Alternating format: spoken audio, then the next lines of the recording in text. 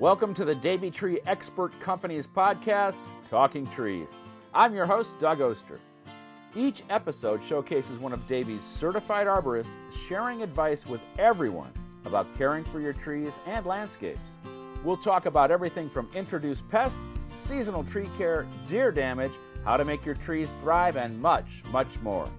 Tune in every Thursday to learn more, because here at the Talking Trees podcast, we know trees are the answer. This week I'm joined by Dan Herms. He's Vice President of Research and Development for the Davey Tree Expert Company, and we're talking all about the effect of climate change on trees. Dan, welcome to the show. Thank you. It's great to be here. I appreciate the opportunity. When thinking about climate change in all the research you've done, was there a time, an epiphany early on where you realized something is changing? I think that my first awareness of climate change came in 1988. I was a PhD student at Michigan State University, and I was studying the effects of drought stress on tree resistance to bronze birch borer. And 1988, many people may recall, was extremely hot, extremely dry year, severe drought, and it triggered a natural outbreak of bronze birch borer in the Great Lakes that killed 20% of the birch trees. And about that time too, NASA scientists began testifying to Congress about the impacts of climate change and increasing carbon dioxide concentrations in the atmosphere, and kind of all of those things really converged to kind of trigger my awareness on the topic. And in the early 90s, as a postdoc, I started studying the effects of elevated carbon dioxide atmospheres on tree insect interactions, and it's just kind of has gone from there.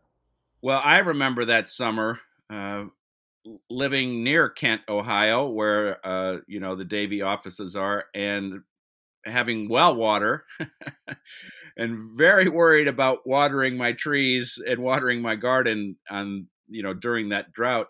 So since then, what have you seen as far as a change as we've moved forward here, and climate change has become a big issue for all of us? So the climate has warmed steadily. The average surface temperature of the Earth has increased a little more than 2 degrees Fahrenheit since 1900, but most of that warming has occurred since 1980. And it's been very steady, with some natural, ups and downs, but a steady increase.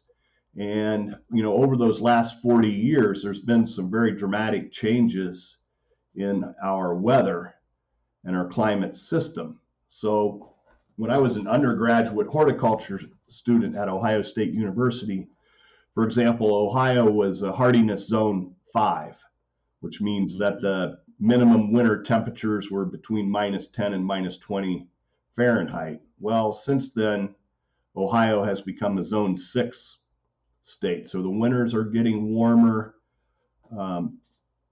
In Ohio, the precipitation has increased, but in other parts of the country, it become dramatically drier. So a mega drought, for example, occurring over the last decade or so in the western United States, and that's led to massive tree mortality, bark beetle outbreaks.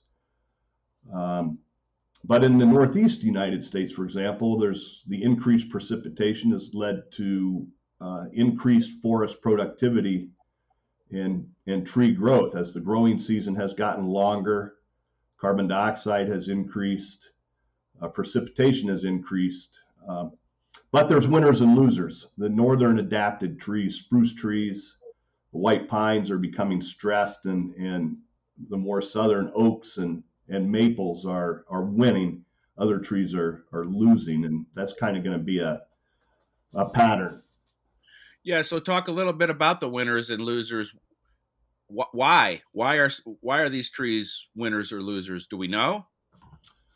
Well, the winners are adapted to the warmer temperatures and wetter temperatures, and so in areas where they were limited by those factors, their growth is increasing. The losers, the story varies depending on species, but trees that are losing the most tend to be at the southern limit of their distribution. For example, birch in Michigan, not tolerant of heat, not tolerant of drought, and it's experiencing more of those kind of conditions. White pine in New England is experiencing increased disease pressure because of the increased precipitation and humidity. So foliar needle diseases, canker diseases. So changing climate can upset the phenology of pollination and seedling establishment. These kind of things. Fire in the West is changing the species composition in many areas. So it's complicated, and it depends on the species. But typically, trees are adapted to the climate that they've experienced, and when that climate changes, they often they find themselves in a situation that they're not accustomed to. And then, how does global warming affect pests? Do we see different pests as the climate has changed? Global warming affects pests in a couple different ways. So we're seeing certain insect pests migrating north into areas where they really didn't survive well in the past because the winters were too cold. So, for example, the southern pine beetle, which is a native bark beetle in the southeastern United States, is killed by temperatures that get down to zero or so. Has migrated northward into areas it has never been before. For example, the pine barrens of New Jersey into New York, even Massachusetts. Now, another impact that happens is that some insects can have multiple generations in one season if the growing season is long enough. And so we're seeing, that happen as well. For example, oyster shell scale, which can be a serious pest of trees. In northern Ohio and Michigan, it historically had one generation per year. Now it's having 2 generations per year. So the populations can build up faster and higher and exert more pressure. In your work, is there anything that you're finding that you can do to mitigate some of this? Or yes, so we have studied the effects that trees can have on mitigating the effects of climate change and for contributing to climate resilience. So trees provide services, we call it ecosystem services, to society by, for example, providing shade that reduces electricity consumption, air conditioning. They reduce stormwater runoff, and increased precipitation and heavy rain events have increased as a result of climate change. And trees can dramatically reduce the stormwater runoff in urban environments. Trees sequester and store carbon. And so there is, some of your listeners may be familiar with the Trillion Tree campaign, which is receiving a lot of attention. And, something that you can Google, Trillion Tree campaign, and efforts, going on across the United States and the world to repopulate the urban forest and natural forest with trees. Now, that won't be the only solution, but it'll be part of the solution. So planting trees, that sounds great to me. With the change in, like you said, Ohio going from 5 to zone 6, can we plant different things that we couldn't plant 20 years ago, or do we kind of stick with the same sort of things? Well, we do need to give thought to which trees to plant, and not just for today's climate, but for tomorrow's climate. So, for example, by mid-century, 30 years out, 40 years out, 50 years out, well within the lifespan of a tree that's well taken care of, where Ohio is projected to become a Zone 7 state as the winters continue to warm. And so there are many trees that are growing here now that will continue to thrive under those conditions. There are some trees that won't do so well. Sugar maple is predicted to become less important in Ohio, for example. And northern species like birch would probably just kind of forget about. Spruce is not going to do well. But if you look at the distribution of trees, Ohio has many species that were either like right, dead in the heart of their distribution.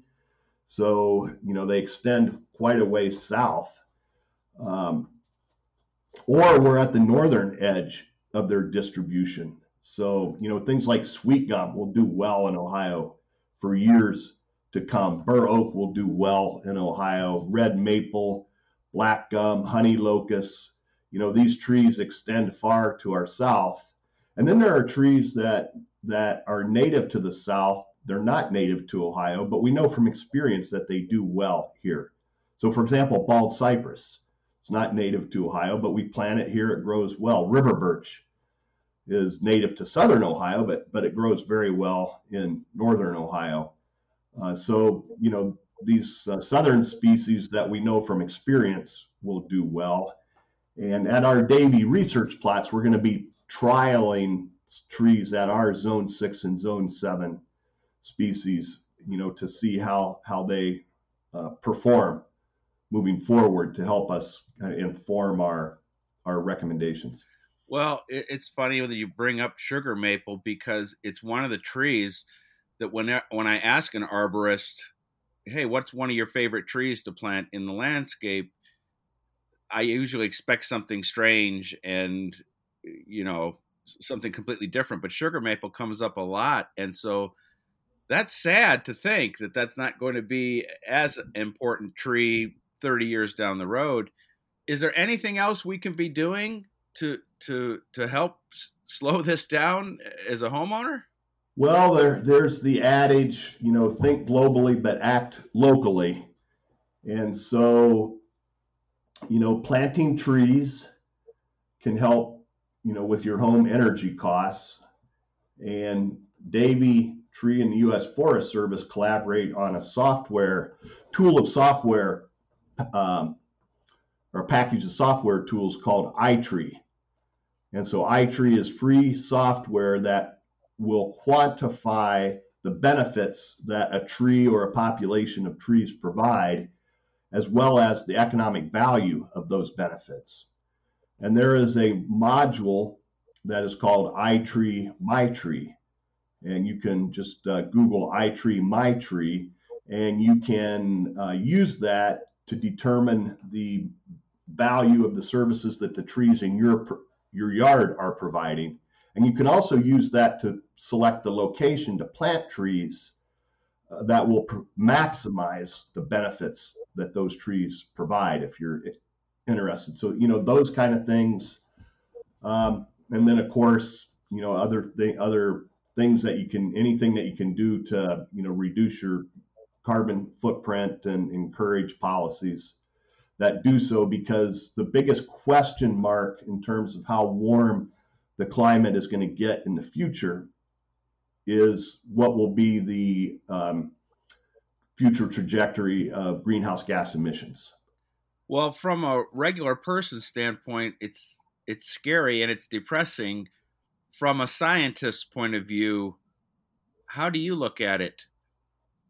I try to look at it empirically. I've been studying and publishing on effects of climate on insects and trees since the early 1990s. And, I try to look at it in a kind of objective, non-passionate way. I try to view the evidence like a juror would, rather than as an attorney that's trying to argue a case, in a particular direction.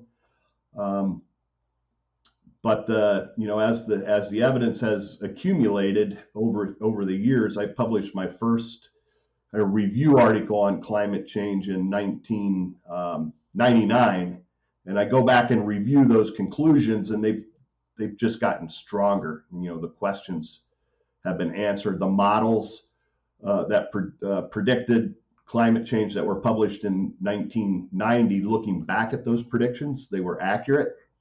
Those models have only gotten stronger and more powerful as supercomputing power has increased and our understanding of the climate system has increased with the tens of thousands of articles that have been published. So I try to look at the overwhelming evidence that the climate is warming, and what is the cause. Those are really the two fundamental scientific questions. And if you're in a group of people and they don't know who you are and what you do, and you overhear this conversation and you have all the science, do you step in and say something, or do you step away and roll your eyes? I don't step away and roll my eyes. I don't embed myself in political discussions in parties and so forth. But if people ask, I'll provide a question, or an answer to their questions. And I try to focus on the science. What I try to do is separate the science from the politics. So there's two aspects to this. One, again, the scientific questions: is the climate warming and why? And then there's the policy questions. All right, what should we do about it? What are the ethical implications? These are value judgments, political questions, and so forth. And I have a lot of people that are very smart that I highly respect that see the world in a different way than I do. But I'll provide an overview of the scientific evidence when they ask questions about it. So I always like to ask how you got into this, and especially now with what you're doing, what do you get out of it? Because it seems like very important work to me.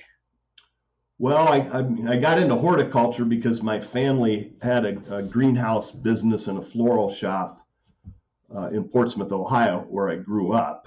And that led me to Ohio State University, where I got a degree in horticulture, and I became interested in plant protection and went on to get a master's degree in horticulture and entomology and a PhD in entomology. And, the path into climate was kind of, serendipitous, I suppose.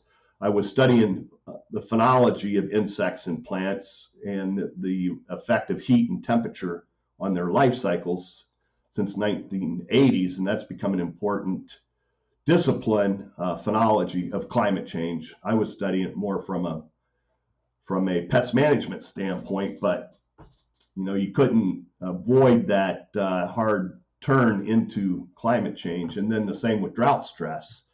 When I started studying drought stress, climate change was not on my radar. But again, that became so intimately entwined with climate change that I couldn't avoid that. And it was a natural progression. And what I hope to get out of this is, I hope to increase our understanding. I hope to make impact. I hope to help Davey Tree Expert Company strengthen their leadership in the area of tree health and its relationship to our environment, and to contribute to developing environmental solutions focused on trees. Well, Dan, I'm going to leave it right there. That is great stuff. And I certainly appreciate all this great information. It's wonderful to be able to reach out to somebody and get the science of this. And I like the way you present that as the juror who is looking at the facts. And so it's enlightening. And thanks for what you're doing as far as your research too. I think it's wonderful. Thank you, Doug. It's been a pleasure. Tune in every Thursday to the Talking Trees podcast from the Davey Tree Expert Company. I'm your host, Doug Oster. Next week, are you buying a house, working on a new plan for the yard? We'll talk about what not to plant and reveal some red flags on existing landscapes. As always, we'd like to remind you on the Talking Trees podcast, especially after listening to what Dan had to say today, trees are the answer.